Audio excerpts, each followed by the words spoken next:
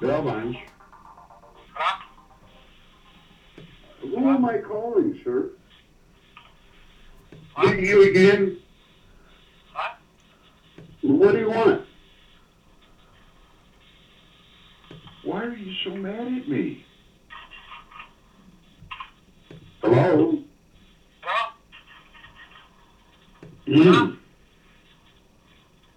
You guys are... I can't hear you, man. What do you want? What do you want? I can't hear you. I don't understand why you're so mad at me, sir. American Express country. Why are you doing this, sir? I have no idea. Short like that. Hello? Hello? Mm-hmm. Wrong number.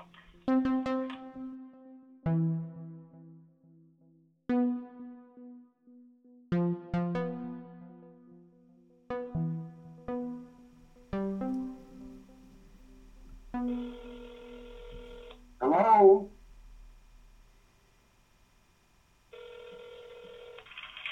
Thanks for calling Chick-fil-A Westgate. This is Lindsay speaking. How can I serve you? Hello? Yes? I'd like to talk to Carrie. I'm Is sorry, it but you have the Gregory wrong number. Stevens? No, I did not. This is the kind of idiots I have to... I'm sorry?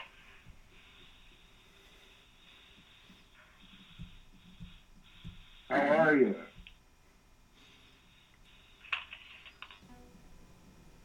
Amateur. But I do have slippers and an oatmeal spoon. Look! Stop these annoying phone calls. Hey, can someone take one for me? How you doing? If you celebrated Christmas, you did it wrong. You should have been eating pizza. I am pizza, the one true God. Get a picture with the pizza. I'm fresh out of the oven, always hot, always. Let's take a photo of the pizza. Come on. Unsatisfied.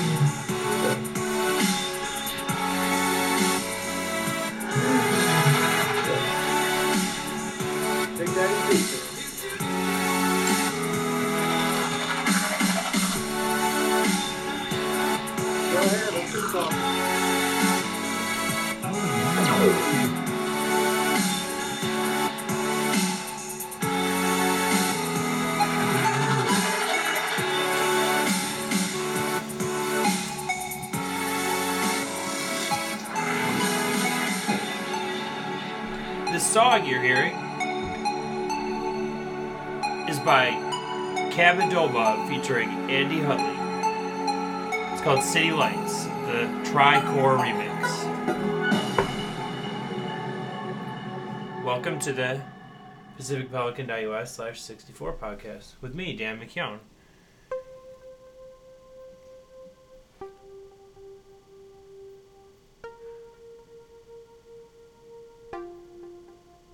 Along those lines, the DHS, the Homeland Security people, are reportedly buying billions of rounds of ammunition.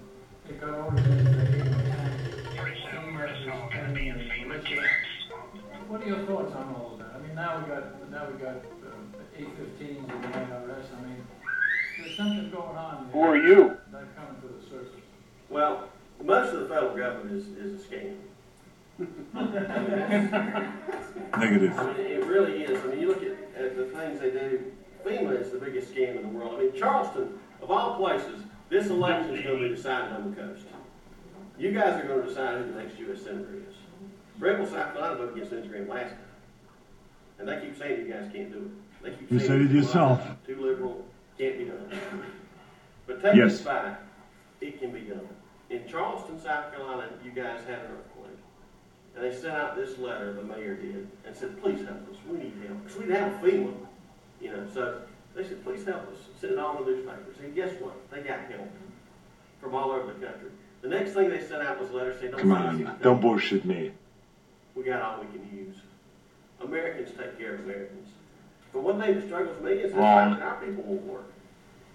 I mean, I'm just like you. I go in line behind the person that's, you know, got multiple children and got the nicest You lack car, discipline. get in the nicest car, and they pull out their WIC card to buy their groceries, and you just bought their groceries. Thank you. I mean, at some point, somebody's going to say that's free ride. I mean, that's the whole problem with the government getting involved in charity. Because the government wants to grow its power. So if you grow it, then they don't really care as long as you're having people grow, because they use it. Take it back! I mean, you got to think about the intent. I mean, the church should be taking care of folks that are less fortunate. Negative. Just like the folks that, when I sent the stuff out, the tornado victims, or when people were taken care of with the earthquake. That's the role of us. That's us. Not Don't be ridiculous. Keep in mind, the government does nothing well, so why would we let them take care of our most needy? And then they use them as hostages. Every budget cycle. It's the seniors, and it's the poor. What do you want? Those are the hostages. And most of the poor have bought into this thing. It's been a generational.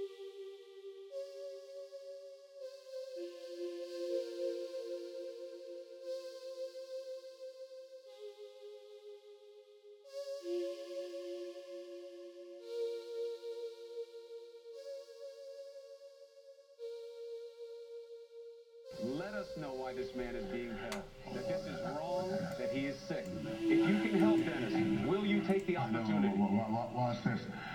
The one thing about politics, Kenneth Bay did one thing.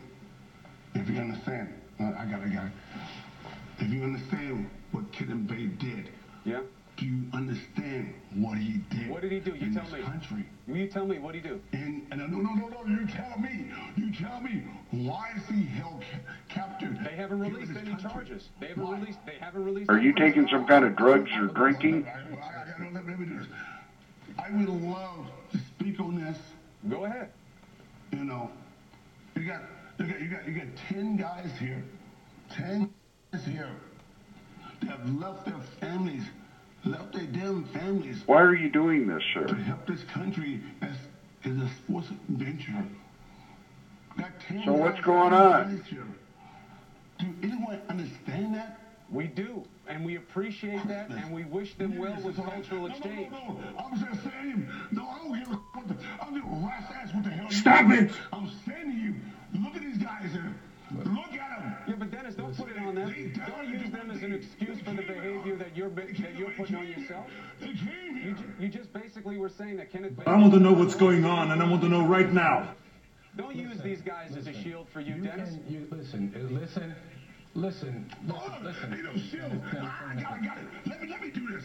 Really, I'm gonna tell you one thing.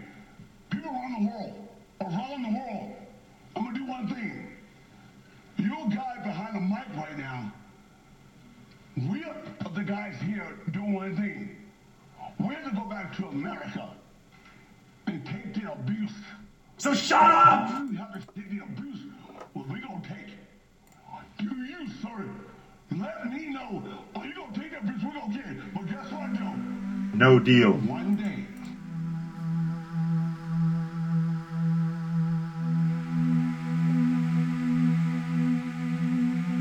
It has to end here. This man is totally insane.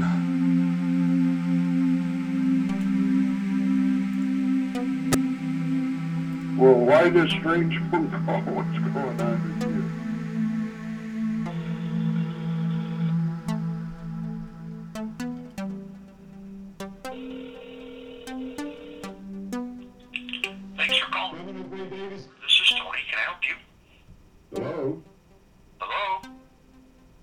Hello there? Hello?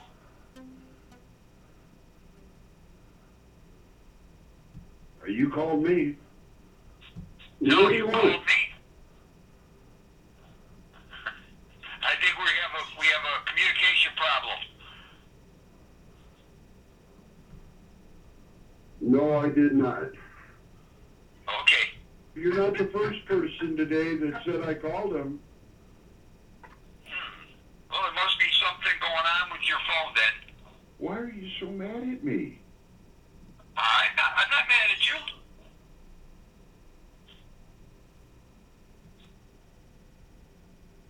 Hi.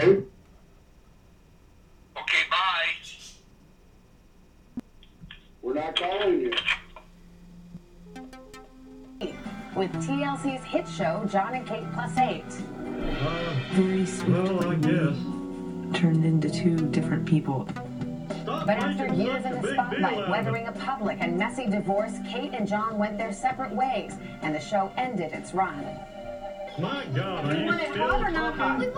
Now, as teenagers, Kara and Maddie want to set the story straight about their family and what life was like growing up Goslin. Kate, Kara, and Maddie Goslin are with us now. Good morning to all of you. Good morning. Well, we have not seen you or gotten to talk to you two in a long, long time, and you're out because you want to let the world know that you're doing okay. Maddie, what would you want to say about how you and your sister and your family are doing? Not so good. Maddie, your words. Oh, it's hard. It's a hard question. Oh. So what's What going about on? you, Kara? So this is their chance to talk. This is the most wordless I've heard them all morning. Yeah. I don't want to speak for them, but Maddie, go ahead. Sort of the things that you said in the magazine. That Can I help you? later, they're good, they're fine. Go for it, Matt. It's your chance. No, you just said it. I said it. Well, let me ask you this, girls. I mean, to go out and be in People magazine to say, hey, we're doing okay, why did you feel you needed to say that? Do you think people had the wrong impression of you guys, Kara? Kara. My gosh. What Kara Yes is or no? thinking. Go for it. Be No deal. Oh, wait, what? What is she thinking? Do people have the wrong impression of you? Oh. I wouldn't say wrong. I would just say not like the full like story. Mm-hmm. Like a lot of people like think that filming like our show has damaged us, but it's only really helped. It's not really done. They're more aware of what is out there, the, inaccuracies, things that are said by the general public, their father, whoever in general. Stop whining. Because their friends talk about it at school, so I sort of am forced to kind of inform them. And I think the most upset, we talk about it a lot, and the most upset they are is because they get really frustrated that people assume certain things in our house. What? And they always say, but that's not how it is, Mommy. Why do they say that about us? Yeah, but let me ask you, Kate. I No mean, deal. To have them come out here to do a big magazine article, to have them come on national TV and sort of put them on the spot like this, is that I don't know. helpful to them? Is that the right decision, or does it kind of, that continued exposure, continue the injury to them? Yes. I mean, there is no injury to begin with, and these are any, TV things that we do, obviously, I mean, I can't get them to do, at this age, at 13, anything that they don't want to do, as with any parent. So it's not like I, force them to do it. This was a, hey, the Today Show asked us if, same with the People magazine, asked us if we wanted to do this, how do you feel about it? And they agreed to it, as with my 9-year-olds. It's I a think family this is a recording. decision. So I think that it's really frustrating when there is so much out there that is not true. I'm getting to the point where I'm extremely frustrated, and I don't spend time worrying about it because I'm busy raising my kids, and we know the truth, and that's why they're here, even though they're tongue-tied this morning, to say that, hey, we're okay, we're doing well. Would that be accurate, girls, to say? Would you guys want to do another TV show if you could? Yeah. You would? Because it was fun, or because you like kind of having your lives out there on display? Oh, you want me to say it? Okay. I wasn't sure if you were gonna say something there, Kara. Anyway, It You was, remember it was that? fun. I really miss it, and you do too. Tara does. She's just not going to say it. It's a lot of fun opportunities, and you know, it's if it happens, Well, it you does. must If be it very doesn't, proud of you know, it yourself. doesn't. And it's a family-made decision, and they're just really regular, everyday, awesome teenagers. Teenagers. Teenagers. We know you've got your hands full. What are you whispering? A little bit more fabulous. Sorry. She said a little bit more fabulous. You'd like her to give you a just few more regular compliments? teenagers. Oh, okay. All right. Well, it's nice I to want to catch know up what's with going you on, and and I to want see to you know guys. right Thank now. you for stopping by. Kate, Kara, and Maddie. Take care. Wish you all the best. Thanks. That was awkward. Yeah, the like the one on the left never really said anything, and the one on the right only made a few kind of vaguely cutting remarks. Yeah. And then said she wanted to be on TV. Yeah. I think they'll probably look back on this and realize how damaging it is. Thanks for joining me for this short segment, Jessica. Thank you for having me. We got that new Android tablet. It's basically like mine, I guess. The Samsung Galaxy 7 III. I just wanted to know, what did you think of it? It looks a lot better than the last one you had. Well built and nice size. A little bit of a lag, I guess, but overall, it looked pretty clear. Cool. All right. Thanks, babe.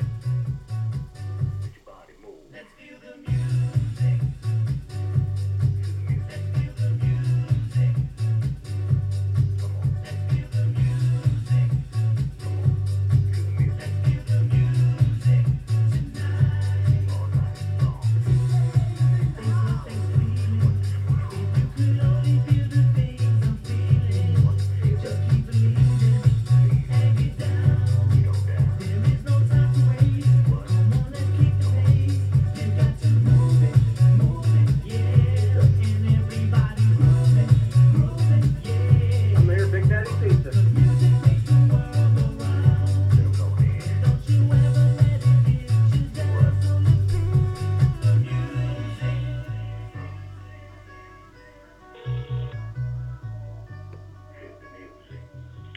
Hi, this is Emily on the service center.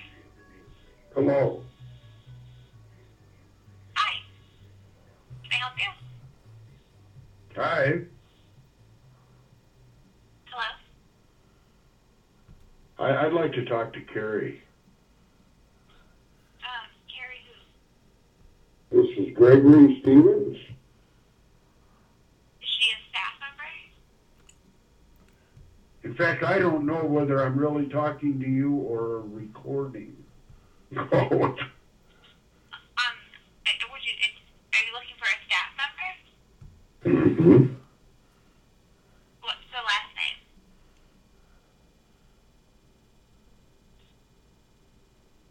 Steenerson. Stevens? Carrie. Stevens?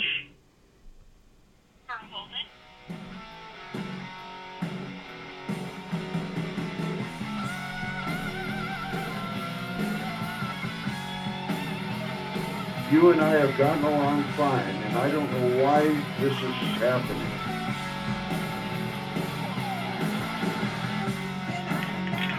They're calling me on my cell phone.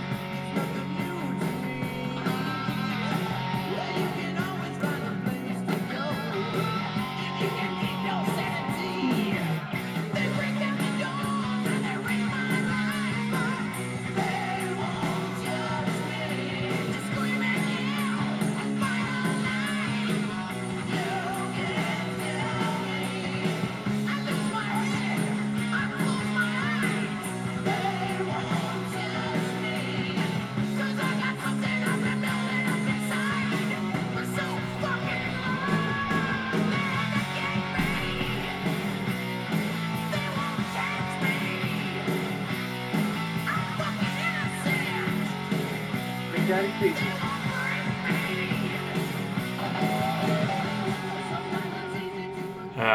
That's Guns N' Roses from 1987. Out to Get Me. 1987? That's when that song came out. It's from Appetite for Destruction. That's that first album that has the, Welcome to the Jungle and Mr. Brownstone and Sweet Child of Mine. I like that one. It's got some classic guitar on it. It's the only one that doesn't have an explicit lyrics by it. On Spotify? Yeah. Yeah, you're right. That is a really good point. There is a new audio service out there because we were talking on a recent podcast about how there's, Spotify's still around. Now they finally have like a web player. Like you go to play.spotify.com, you can actually play on the web, right? Because RDO had been able to do that for a while. And Google Music is getting into that game, and now Beats is launching a service, like a streaming music service, basically competing with Spotify and those others. Yeah, but how many workplaces do you think are going to start banning all these streaming music services if they haven't already? Well, that's an excellent question, but I don't know because I think that a lot of workers will use those services on their headphones and cubicles, right? I don't know. What's your assessment? We just got the email that was like, you can't use these anymore, people. But I wonder if Are you serious? Oh, yeah. If I have the desktop version of Spotify, though, doesn't matter. Well, if you have some policy against it, you probably want to avoid it. I mean, it's like you can sync the music and then play it. But the thing is, Spotify still has to check in.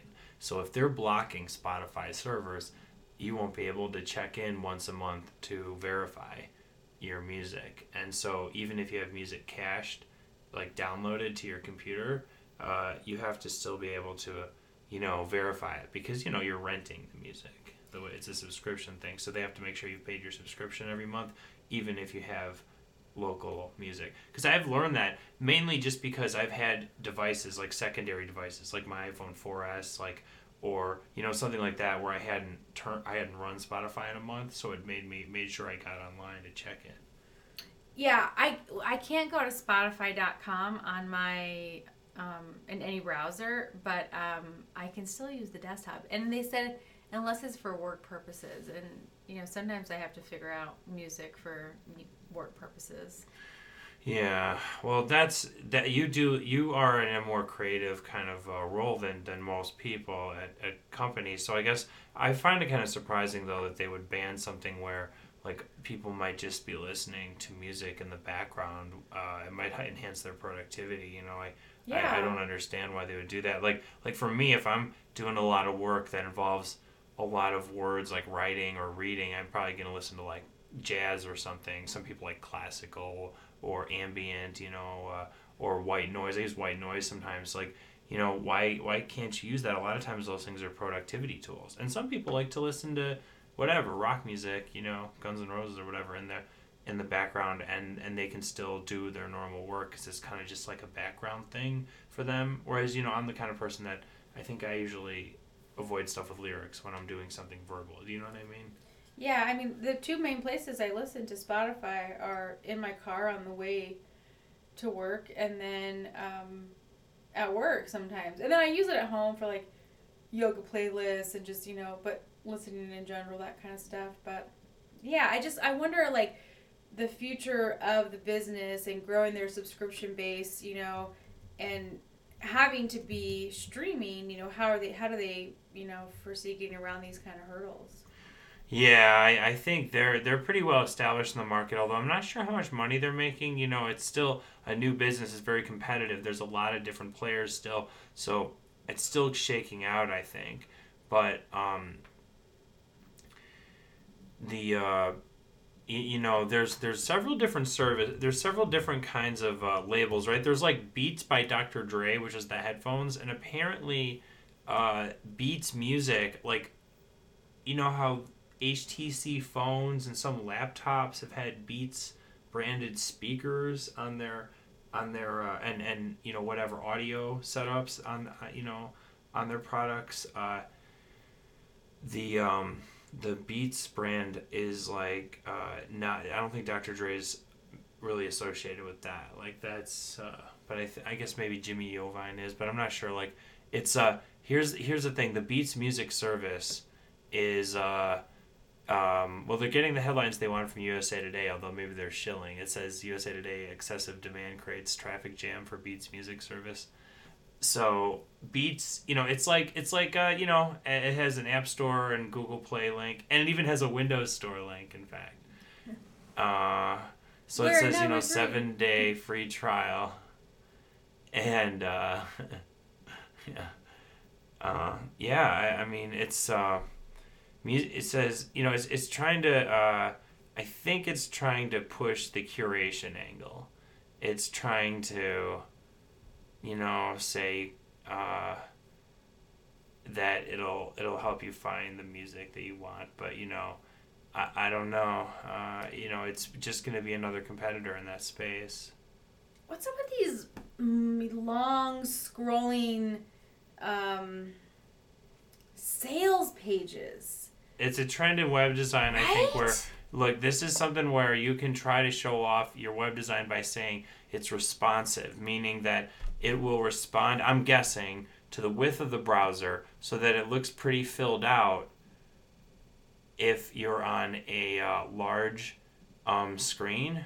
But if you're on a narrow screen, it has a smaller set of images that it uses. In fact, as you can see here, it some of the phones in the background seem to get kind of like I don't know, kind of like the detail kind of changes. Like some of the stuff some of the elements get bigger when you widen it, and it's this like responsive design trend. Which the problem, I think, the flaw in it is it makes these websites look kind of spacey. They look kind of, like instead of verbose, it's the opposite, where you have to do a large amount of scrolling in order to see all the different, parts. And here they're kind of repeating themselves. They keep showing iPhones with the service on it over and over again. And it's just, like with different parts of the service, like, and it's all black and white, right? Yeah. Like, but you're right, it's a lot of scrolling to get up and down. And I guess they figure people are used to scrolling with their thumbs, that a lot of people are going to be seeing it on a mobile device, because that's their most logical target for this, because right here they don't seem to be pushing the web the web side. They have available in the App Store, available on Google Play, like I said, and Windows Store. So they're trying to make you just click that, preferably from a mobile browser, so you just go right to the App Store. Yeah, and I guess it's like if you're not ready to click or buy, then you can scroll, and it's like, God forbid, you could have any other clicks, or there's this whole thing of like, oh, it takes 7 clicks to get there, and there's like, I kind of feel like responsive is like it's like the anti-click instead of the antichrist. It's like, don't let them click anywhere, let them just keep scrolling forever. I mean, I just feel like these web pages are like so long. I mean, I know I'm in the like era of nice little short things, and you click to the next page and you click to the next page. But I get it, and I think it's just so interesting how one company and one device has influenced so much. I saw a web design trend. Yeah, well, what do you mean, like mobile, Apple through mobile? Yeah, and just Google the too, whole idea of scrolling, I mean. Well, yeah, everything is so mobile now. And tapping. All the trends have changed. Absolutely. Think about mouse over. I saw an article that seemed really even obvious to me at this point that was saying the big trend in 2014 that's going away, that's going downhill, is mouse over events. Because JavaScript for a long time had cultivated a lot of fancy stuff that you could do when you put your mouse on top of something. Different kinds of windows, different styled boxes, and option panels could come up just from a mouse over, or the layout could change, or events can be triggered, right? Like, but there's no equivalent event in mobile. Even though, do you know what I mean? Like, it's almost kind of surprising how well mobile will lend itself to the old web. In 2007, there was the whole Web 2.0 trend, and they were doing a lot more with websites with JavaScript and stuff. But a lot of it was fairly simple, at least, compared to now, right? But at the same time, the launch of the iPhone made things so mobile-centric then that the all the different, like, JavaScript libraries had to decide how they were going to handle stuff. Like, I know that jQuery, they I don't know what they've done now. Like, I wonder if mobile is built into the core more, but for a while they had jQuery Mobile. Like, they launched that because it's like that people were really building out JavaScript from, like, the middle zero, from the 2000s. And then they realized that a lot of this stuff relied on browser, mouse and keyboard, point and click, mousing over kind of stuff that, doesn't happen anymore. And so, like, the web went back to a simplistic era to some extent. Yeah, I mean, it really has, and it's kind of interesting to see, like, what they're gonna do with responsive, if it is what it is, or if we're gonna see any more, evolution. Like, I don't know if it's in its early stages, or if it can do anything better. Well, I think there's going to be a lot more. The people, certainly people that have a reason to want to predict something like this are predicting that in the next few years, a lot of complexity is going to be built back into web pages as they find ways to make stuff both responsive and interactive. Yeah. Right, because I don't know. I mean, from a desktop, viewer version, you kind of feel like, oh, this is totally designed for mobile. Like definitely. On mobile, for it doesn't like look ridiculous, but on this, desktop, it kind of looks ridiculous. Well, that's something you face when you're doing a website. Like when I have I have some of my older blogs. Like if you go to pacificpelican.us/photos, you are directed to my the archive of my photo blog, and that uses my very simplistic Grand Arch theme, which is a child themed of Grand Fork. But it's just these really simplistic themes I made, and this works well enough for mobile because you may just, in some mobile browsers, you may see the whole screen, but then you can tap on the left side where the pictures are, and that somewhat extraneous right column will go away. But if you want the search or the random photo button, it's there if you double tap again, right, and you zoom out. That's the way a lot of the mobile, interaction is. So something like this, where you have your content very much on the left, is pretty effective. But it's really, I mean, you really got to make some sacrifices, even with really minimal layouts. Because, like, on my updates blog at djmcloud.com/updates, this is the thing that I have that basically tries to pull in all the different social stuff that I'm writing or whatever, and it uses the Grand Fork theme, not any child theme of it. And this is okay for mobile, but even this has this little left column here. Mm-hmm. So instead of on the right, it's on the left, and that makes the mobile view on some mobile platforms and browsers a little cluttered. Just you give up that little bit of space, which is nothing on a desktop browser, even if it's a small laptop. There's that it's a very small left column, right? But it's there for links and search box or whatever. But even that's too much space cluttering up when you're talking about mobile. So if you might use the old kind of column width div, with you can I mean, people for a long time were trying to use instead of floating instead of fixed width. I mean, but the mobile stuff has really gotten into a lot of JavaScript and everything. Anyway, the thing is so unless you go extremely minimal, your theme has to have some sort of responsive element. It does, because I got us dinner tonight at Sweet Melissa's, and I went onto their website, and I got we've got a mobile site. Here, just tap this button. Oh. Okay. And I tapped the button, and nothing happened, and then I finally just scrolled down, and was looking for the menu, and then there's some, little links, and I click on it, and what do I get? A PDF! Yay! 2014 and PDFs are still on the web. So there's those things, like people are all excited and they want to have a mobile site, and they clearly can't figure out responsive because that's only for the cool kids.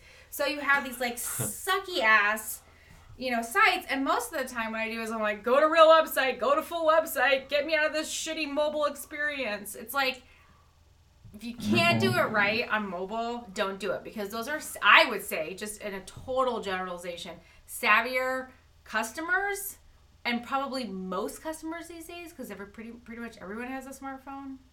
And if you piss them off with a bad experience, it's just going to annoy them, and they're just going to call you and order or whatever, or they're just going to do it at home, and they're not going to do it on their phone, and you might lose that business. So I'm trying to buy a tap and die and some WD-40. Exactly. And at the same time, with your, responsive, awesome website, I mean, I think it's like, you've got to design for, are most of my users, desktop users, or most of them mobile users, and somebody's going to lose out. That's what it is. Somebody's going to lose out in the responsive battle, right?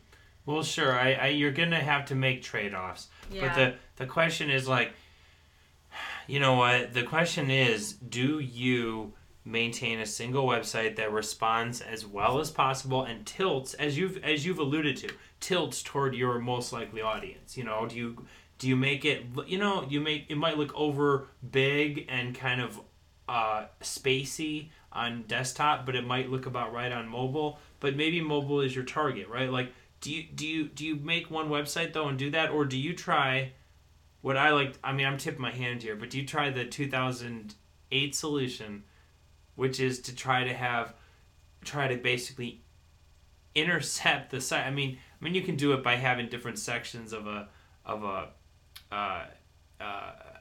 different functions in a PHP program, all the way to different. You can separate it out different ways, but do you have a totally different website, essentially, for mobile, and a totally different website for desktop? Because for a while that was the trend, right? And you would use JavaScript to figure out what type of browser it was, maybe, or there were other tools. And the problem was, first of all, that would flag wrong. The other problem was the mobile site would often be morbidly under updated. Yes. The content wouldn't be dynamically linked, and I know some people would design ones that would actually dynamically link the content, but even then, a lot of people with WordPress blogs use one of those stupid plugins, and the site looked awful. It's like, why don't you just let me try to read your regular site, compared to like looking at this really bland site. And for so long, people had that bad pinstripe background on the default web view, you know what I'm talking about, on iOS, and it probably didn't look very good on Android either, like in that era. And even if it's gotten better, like people with the mobile only page, that would often be a ghetto, and it would often even not be updated properly. And you got to have one site. That's my view. And you got to the people that are the best at doing responsive can basically get it, so you're just convinced either way. If you have enough time and you have the best people, you can make it so responsive that it'll work, So I am coming from a content management perspective, and I don't think that you should have one site. What I think is you should have experiences, and you can have all the content, the articles, and then put a lot more shit on your website and do cooler shit on your website, because the websites can handle cooler shit, and do things on your mobile device that are really pertinent to your mobile users, and really consider them as a user group, and what do they need, and what are they trying to do, and how can you use swiping and that kind of stuff. Like, you can't swipe on a desktop. I mean, not yet anyway. Well, I don't know, can you swipe on the Windows ones? I don't know. Maybe if you have a Windows 8 computer, you can go swiping on your screen and get fingerprints on it and everything. But I think the Gmail app that you gave me, what I love about it is I can swipe and tap to delete. Is that the one you've been? Is it Mailbox? Have you been using that? That's a good app. Yeah. I think I've recommended that show before. It's great, and it. I think just really take into consideration the screen that you're working with and the audience, and and why they're coming to your site. And so I think it'll be different for every situation. Well, I think you're right. No, I think you're absolutely right. Especially if you're a company or if you're some kind of big operation, the way you're talking about makes great sense. Like, you make a real experience for everyone on every platform, all the way to the extent that a lot of people now will basically say we have a iOS app or an Android app, and it seems like when they say that, they're tipping their hand that the real experience they're designing for the mobile platform is in the app. And sometimes that makes sense because you can still do more with those platforms than with a web app, you know what I mean? When you have an actual system app, a native app for those systems. So I could see doing that. But if you're a small blog with basic content, like for example, my photo blog there, all it is each post has one photo and there's no need for too much to be built around it. So the overly simplistic minimal site that essentially is responsive enough because it looks kind of more or less, ready on mobile too, because there isn't much to the site. Like that, I think works for small blogs, all the way up to what you're saying, where you have your own different experiences on different platforms and potentially maybe even apps and stuff too. Well, I think that's part of why some apps are so popular, because you don't want to deal with their shitty website or their even worse mobile site. And I mean, I know I've talked about the Starbucks app before, but what is the only thing that people are going to want to know when they're looking up Starbucks? Like, they're going to want to know where Starbucks is. Well, they've done a good job engaging other stuff though on that app, because that's what you would think. Right, but I think but they don't have what they have on their website on their app. They don't have corporate information and let's talk about they're coffee. Thinking. Well, they're a big enough company that they definitely have to create a different experience, because they have time to think about not just the fact that people are out and using their phone and looking for coffee, but they have time to think about how do we get information from this person to find out more about what our typical customer is. Like, yeah, they're definitely going to be one of the top, market research, top conductors of market research in the country, because of just all the data they have. Right? It must be incredible. Yeah.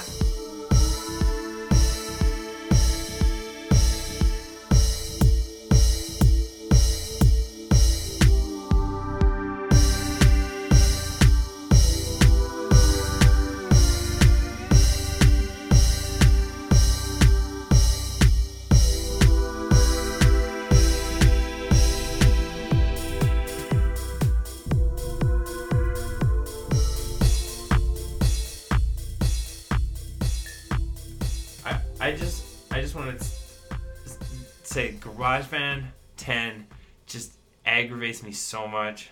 The new version of GarageBand. I talked about I'm going to move on to the new version, try, go on. That worked. Well, it works with some things, but I wasn't a user of Final Cut Pro 7. I was using Adobe Premiere. So when Final Cut Pro 10 came out and I started using it, I liked it. It was good, but I didn't have built up, habits from workflows from Final Cut Pro 7. I actually used Final Cut Pro 2 back in college, but I hadn't used it in a long time. So, I wasn't stuck on the way that things had been done for years in that.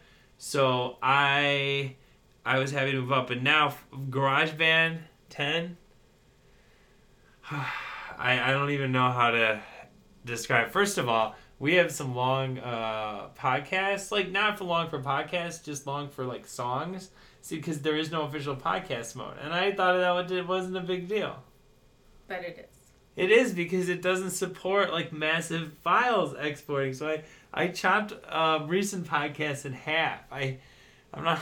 And then I stitched it back together again with music in the middle. And since we have plenty of musical interludes on this podcast, it probably didn't sound too out of sorts, but actually there was a slight editing artifact where it's just a slight doubling of a consonant as I'm coming back in. And it's because I'm not really a pro with Audacity, and I had it. I felt like I didn't know how to mess with it. I thought it was pretty much there, and there's just that one little artifact, and I was like, there's just a little effect, people might, people will hear it, and then it'll just, it'll keep going. So but I had to put the thing back together with Audacity. That's why it was an MP3. Well, there are times, like, I remember when they did, like, an iTunes update, and we used to, and I think it was podcast related, because we used to listen to Dance Department, and you used to be able to just, like, skip from song to song within a podcast, or, like, you could, like, almost put, like, markers in your podcast. Yeah. And then they took it out, and it was like, don't update, work on this old version as long as you can, and they just make those changes, and you just think, does nobody ever listen to podcasts and want to, like, jump or skip to certain sections? The podcast chapters was a thing that was supported in the old version of GarageBand, and now, they don't have a podcast creating tool. Yeah, it's... They're trying to kill free speech. There you go. But I think that there's been like some buzz about podcasting. I don't know. I think about 2 years ago or so is when it broke in the comedy world. And it's kind of breaking more in the sports world, and then like the music world, right? We'd been listening to Dance Department from like 2006, right? Mm-hmm. Like Gareth Emery of those like electronic podcasts. They've been around for a while, and then the tech world was into it. I mean, at the very early days, and then there was kind of a tech world trend around 2007 to 2010, which kind of gave way to a comedy trend. And I just mean the stuff that a lot of people were. Maybe, you know what I mean? Listen to on iTunes and stuff like that. Yeah. But, and then NPR, they'd have very popular podcasts too. So, there's this, there's this, podcast. There's many podcasts about podcasting. A kind of almost shocking number. But there's this, podcast called Podcasters Roundtable. And this is from August 2013. All right. Podcasters Roundtable, round 16. Podcasting is back. Have you heard? It is back. We have a... He introduced himself. Where'd it go? It went away, Todd. Where have you been? I'm glad you're back, though. I'm glad everyone is back. Actually, it's Todd's first time. Is it a podcast if he's also videoing himself? Well, yeah, I think they released an audio version, but like a lot of podcasts, they've moved to video. Media show. You know what? Actually, that's a good question. But I think that a lot of podcasts have gone to also releasing video for every show. But I think if you release it as audio and you also do as video, you might still call yourself a podcast. Would you call this a vlogcast? Are they vlogging? I mean, who wants to watch Rush Limbaugh, do his radio show? I mean, I don't understand that. I don't understand why someone would want to watch this. Unless they're just using YouTube as like for the audio, basically. Or like, do they do anything cool? Are we going to see anything cool? I can't promise that. Stop using video! It's the wrong medium! Alright, I'll get that in post. I'll get the levels on that in post. I can't scream. You can scream all you want. You can scream. Oh, look at me! I made the level, what are those, what's the term for that? The audio levels. I call it the lie detector lines. Yeah, you got. Well, that's okay because I go through and a lot of times I don't get the soundboard levels right, or there's a clip that's too loud, or I get too loud. So it's fine. I just go and lower some of them down, and you'd be surprised. It comes out pretty smooth. That's kind of the post editing thing that I do for a lot of the podcasts. Probably not all of them, and for some of them it's just a few, but some of them I go through and get a lot of them because there's like a soundboard I was using that was too loud or something like that, and I'm like, and stop shouting! I'm not deaf! That picture of Arnold looks like he has boobs. Is that photoshopped? Negative. Really? I mean, those are I not don't really pecs. like you, Those are right? boobs. You brought me nothing but pain. I hear you. I wonder what he thinks about having all these soundboards. I mean, if he even knows. I'm kind of guessing that he has no idea, but I don't know. I just saw him in a commercial for something. So he must, I mean, somebody must know. Like, let's use Arnold in a commercial because he's popular with the kids. I guess he has like a kitsch factor. I just think it's funny. Because, like, you know what? He was just such a made such a mockery of the state that I lived in back when I lived in California. He was like, you know, he was the governor for a good bit of the time I lived there. And it was so funny. It was such a mockery of, like, you know, like the idea, you know, he was like, I'm going to terminate the deficit. And it's like, actually, it's kind of like he didn't really do that well when he was in office. Do you know what I mean? But he came in with so much hype, and people were like, yeah, the guy who played the Terminator will terminate the deficit. And he's just like, you know. Yeah, like, did anybody read that speech before you gave it? Special interests have a stranglehold on Sacramento. For details on how to register and get absentee ballots, go to my website, joinarnold.com. That's great. And the people have a right to know what it means for them. Yeah, do you think is he like the new Chuck Norris? I guess. I mean, I think it's he's only like 10 years younger than Chuck Norris, right? or 15 years younger than Chuck Norris, but I guess he is. I guess he's at like he's at like a kind of a, like a kind of late period kind of living legend status. I guess. I mean, he really didn't do well in politics, but I guess in show business, he still has an iconic kind of stature to some extent. I don't know. You know me, because I don't see too many movies and stuff, so I don't really know how he still rates in the movie world. But I think he did one or two of those Expendables with Stallone, right? Yeah. Well, look, there's a thing that says Arnold Schwarzenegger goes undercover. It's number 3 on the top 5. There you go. So getting his way back into the news for sure. He can always fall back on his acting. Don't be ridiculous. So, there's a,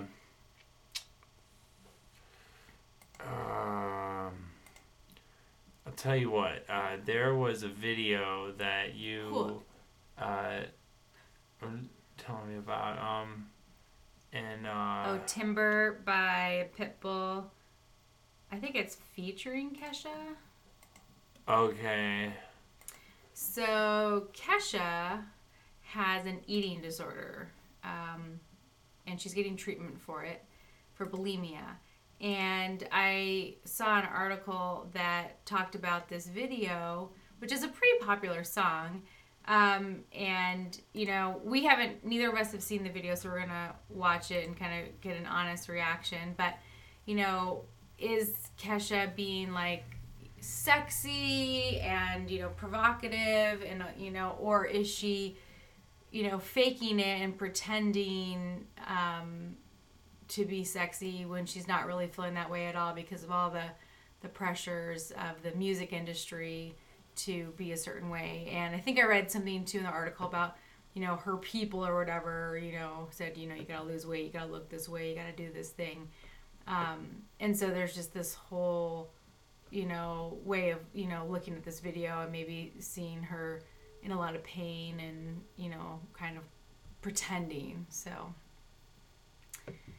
yeah, I think you got it right up there on that tab. Where? Right there.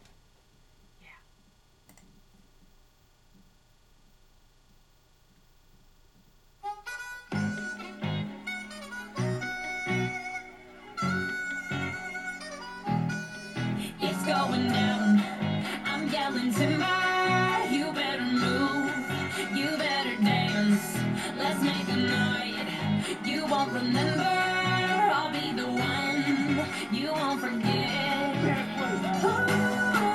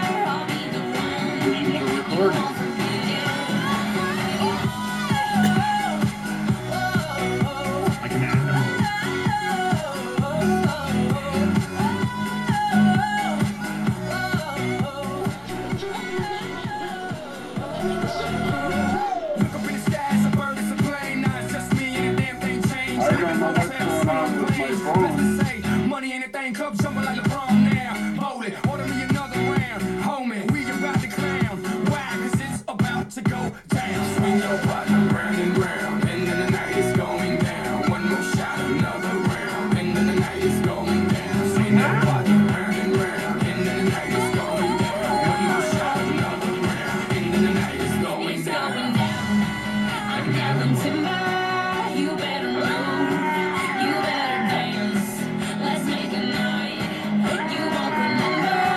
I'll be the one you won't forget. It's going down. I'm yelling timber, you better move, you better dance. Let's make a night you won't remember. I'll be the one you won't forget.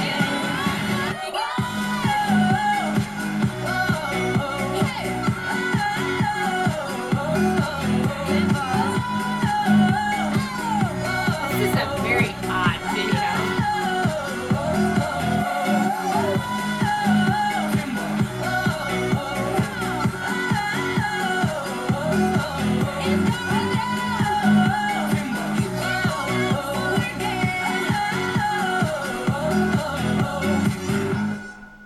Big week.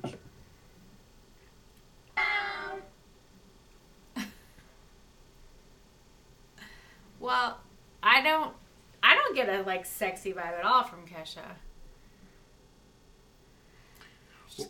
She's always kind of been like a more of a badass, but you can see, I mean, just, you know, the need to be beautiful and sexy and perfect and flat and the music industry, you know.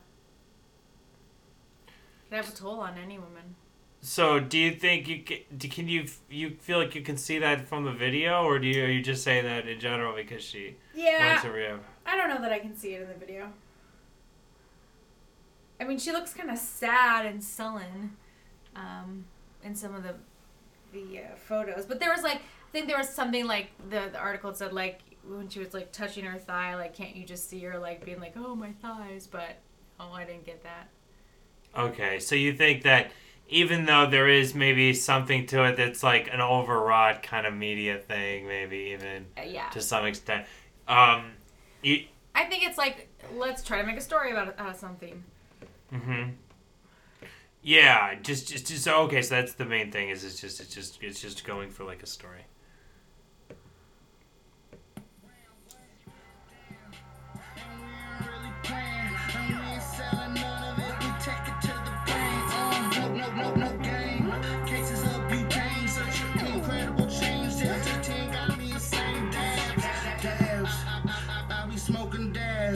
Dabs. So, well, there's a change going on in the movie theater world. Paramount is going to be the first studio to not distribute analog, or film prints of their movies to theaters. They're digital only. Wow. And I'm sure a lot of theaters have, digital projectors. Apparently about 8% of theaters don't only. So at this point, big time Paramount movies, they're showing The Wolf of Wall Street with Leonardo DiCaprio. So I guess Paramount's always been a really big studio, right? So that's going to be a big, I mean, if you want to show a lot of the blockbusters now, you're going to have to have digital. So that those 8% of stragglers, or maybe some of them are art house theaters that are only going to show certain types of movies, especially ones that only show older movies. That's still probably going to be on film stock, right? I mean, like the old prints, but for new movies, if you want to be a big chain, you probably knew for a few years because they've been saying that they're gonna do this. So other studios are probably gonna follow suit, and there've been rumors for a while, but apparently, Wolf of Wall Street was the first major Hollywood movie to only go in digital. Well, that's a really interesting move. So didn't you see Wolf of Wall Street? Or no, you saw American Hustle. I'm sorry, I got those confused. Yeah, I don't know what Wolf of Wall Street is about. Yeah, I think that one is a Martin Scorsese movie. Oh, okay. And I think it is about, Wall Street, some sort of, Cute, adorable little wolf running around going, I'm not sure. I think it's about manipulating, markets or skullduggery in the financial arena or something like that. I thought there was going to be a real wolf. Where's my wolf? Isn't that what we're all asking? Where's my wolf? Yeah. You saw that. Yeah, you saw that movie American Hustle, and that wasn't. I guess that wasn't any great shakes. Wait, no, I look up wolf howling on YouTube, and instead it's someone talking about wolf howling. No deal. Hear his beautiful Arctic wolf howl, but he now likes to chit chat a little bit, so he doesn't want to stop there. He wants to howl a couple. You son of a bitch. How are they going to get him to howl? That is a big wolf. That's what he is, literally.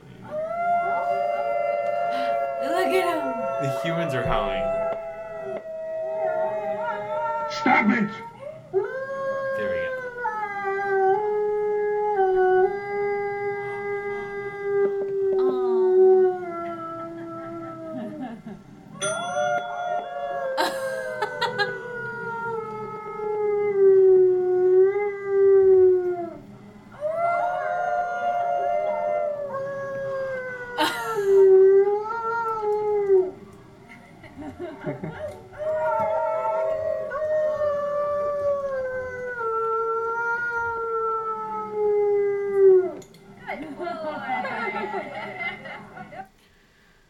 Well, there's a Twitter app that I found for Android called Talon. It's pretty cool. I mean, I like a lot of the little features on it. There's stuff I'm looking at. But I'm not ready to recommend any other Android apps yet that I haven't talked about. But this one is pretty cool. Like, first of all, it has the widget. Now, I know that's like an Android thing, but like the widget is pretty cool. And say if you wanted to tweet, it's only a couple clicks away. And with Android, like you can like favorite something or retweet it, and then you can go to the main app. It's a dark app, but that's the way a lot of these, Android apps are. Style, and then you can go to the top with that, or just pull down, and it does embed Instagram. It has little ones, and then you click on it, it gets bigger. So it does pretty good with that. It will view stuff in browser, and because it's Android, it's easy to just push it, push the link to another app like Chrome or Pocket or whatever. Uses the built-in Twitter pictures. Okay, they look kind of wide, but you can always click on them. What's up with Facebook and Twitter cropping photos? Well, that's a good point, because they're cropped in this Talon app, but that's the way it looks very much on the web, right? So, on the one hand, Talon is doing a pretty good job making it look the way, making the experience pretty much the same as the web. On the other hand, I don't know what some of the design decisions that have gone on Twitter in the last month or so are. I've seen a couple people talking about that on my feed, but not too many. But, like somebody's like, I guess I can deal... Somebody on my somebody on my Twitter feed says something like, I guess I can tolerate the changes on the Twitter web app, but I don't really like them or something. And I was thinking it's just the relatively superficial interface elements that she was talking about. But now that I'm thinking about it, it's probably the photo cropping and stuff too. I mean, as a photographer, Mm-hmm. like, just don't show it or show it all. I mean, don't do some random arbitrary cropping. Yeah, I think that the way it crops is very curious, and it seems strange that they just recently started pushing their own service, their own built-in photo sharing, by the fact that it's the only one that really shows up the same way. It stands out. It stands out the most compared to other services, right? Like Instagram, you have to click all the way through now on the site. But even other services, you've got to click a little button to enlarge the window to see the photo now from Flickr or 500px or something like that. Yeah. But the Twitter photo service automatically surfaces the photo in the feed, right? So now first they do that, then they start these really strange cropping behaviors. You know what? And they if you push your Instagram, I mean, I know this is probably old news, but it still annoys me. If you push your Instagram to Twitter and you have an @ in there, it breaks the @. So annoying. Oh, come on, this is bullshit! That's Facebook. That's what it is. But I got retweeted today by Scotch. Who's Scotch? Scotch. This tape 3M product. Oh! Because I got a red high heel shoe tape dispenser. I pushed the boundaries of ordering office supplies at work, and I needed a new tape dispenser, and I think they were about the same price as like the ugly black, boring, ones, and so I put it in, and I was like, well, hey, I actually picked like a cat print one, but they didn't have them, but I got a red one, and I took a photo of it and, tweeted it and everything this morning, and I copied Scotch and 3M, and they wrote back and retweeted it, and I was just like, I love when brands do that. I love when brands have fun and respond, and and the cool thing that I thought when I was looking on my Twitter feed was they said Scotch has I think it was like entered into a conversation or started a conversation with you, and I like that. I like the idea of this idea of starting a conversation. So yeah, I see that right there. You got retweeted. That's great. That's that's a really big brand for sure. I mean, I remember like Scotch tape. That's always what any kind of clear tape that was like that. What we would call. I guess we actually had that brand though. We always did buy that brand because sometimes.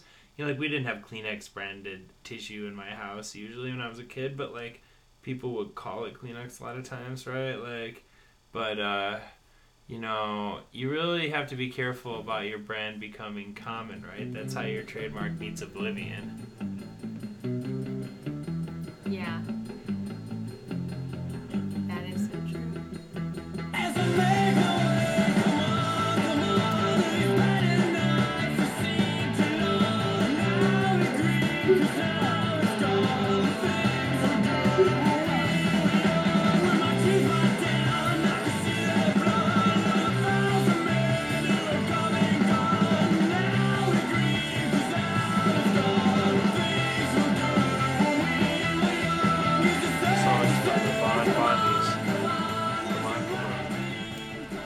So I was talking to a coworker today, and he told me to ask you about the 1969 World Series.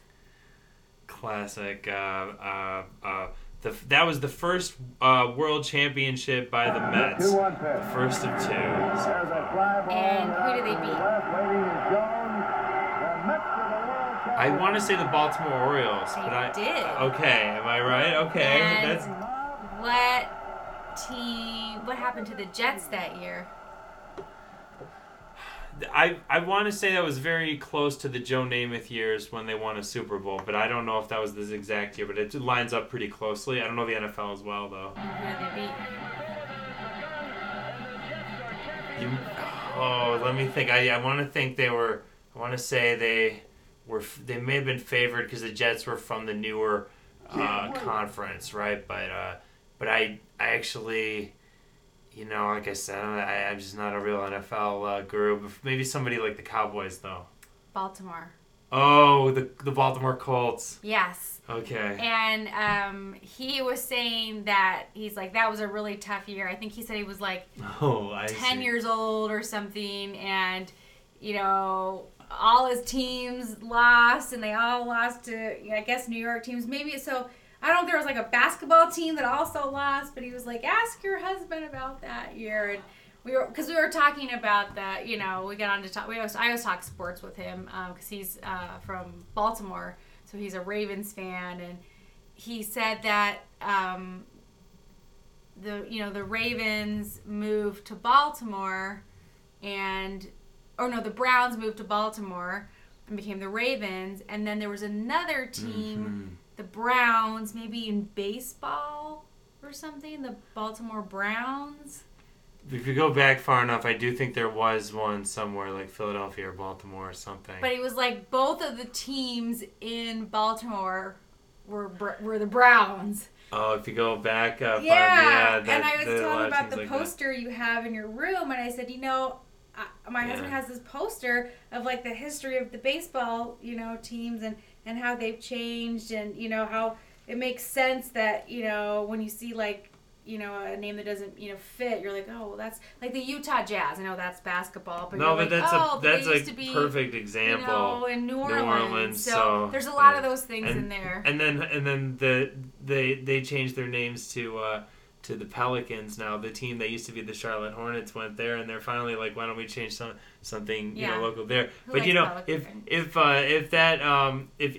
the Baltimore fan that you were talking to had enough bad years for his teams, he might be like this.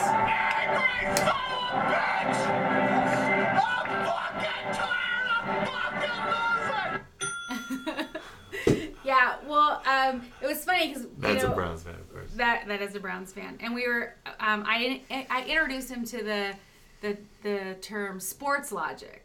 Oh. I've used that before. And I explained to him, my story. My first kind of sports logic moment was when you said that you really hated the Braves, which he also hates. Seems like everybody hates the Braves.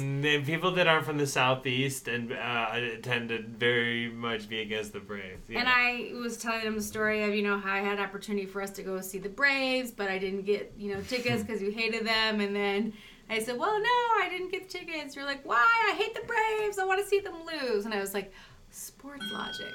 So he says, his side, the Baltimore Orioles, have been really bad for like the past 15 years. That's kind of how we got started on it. They got decent the last year or two for the first time, right? Not great, but they finally have had a decent team on the field the last year or two. I think that's a team that's turned around. It's a lot more hopeful being an Orioles fan today than a Mets fan today.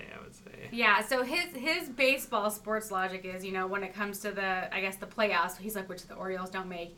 He hates the Yankees and he hates the Braves, so he'll never cheer for those two teams.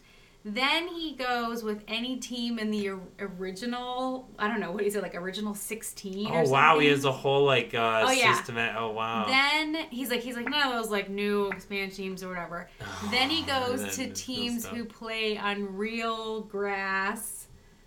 Versus what? I don't know. Well, it used to be AstroTurf, but there's newer type stuff like field turf and stuff, but artificial turf or something. Yeah, so then he's, and he keeps narrowing it down, which I thought was pretty funny. But I was like, wow, you are a real baseball guy. Because we were talking about the Super Bowl. I told him, I said, do you know that it's called the Weed Bowl or the Pot Bowl? And he kind of laughed, and he's like, no, I hadn't heard that. And I was like, yeah. Because Seattle and Denver, both have legalized weed, and he thought that was pretty funny. Yeah, I hear you. He's a cool guy. So, but yeah, I like that name for the Weed Bowl. I saw Tommy Chong was tweeting about that. I saw political bloggers were tweeting about that. It's two pretty good teams too. At the very beginning of the podcast, how there's a little bit where the music is a little quieter at the very beginning, and sometimes we introduce the podcast number and stuff. This time I played a little clip from Richard Sherman in that post-game interview, but I really liked that, and I liked how he called Michael Crabtree out, and I don't know why he even backed off slightly, even though, like, I guess there was like a very, very ridiculous backlash. Oh yeah, I see here he's saying the reaction was mind-boggling, but I got to admit, like, I like this, and I'm totally in favor of what he said, and I don't like Michael Crabtree either. Well, I'm the best one in the game. When you try me with a sorry receiver like Crabtree, that's the result you're going to get. Don't you ever talk about me. Yes. Who is talking about you? Crabtree, don't you open your mouth about the best. I'm going to set it for you real quick. Yeah. All right, before... And Joe, back over to you. She was like, Yeah, it was kind of crazy, but you know what? I mean, you know, she... You know what, though? Actually, when you actually listen to what he says, it's not that Nothing bad. wrong with it. No, it's just look, intense.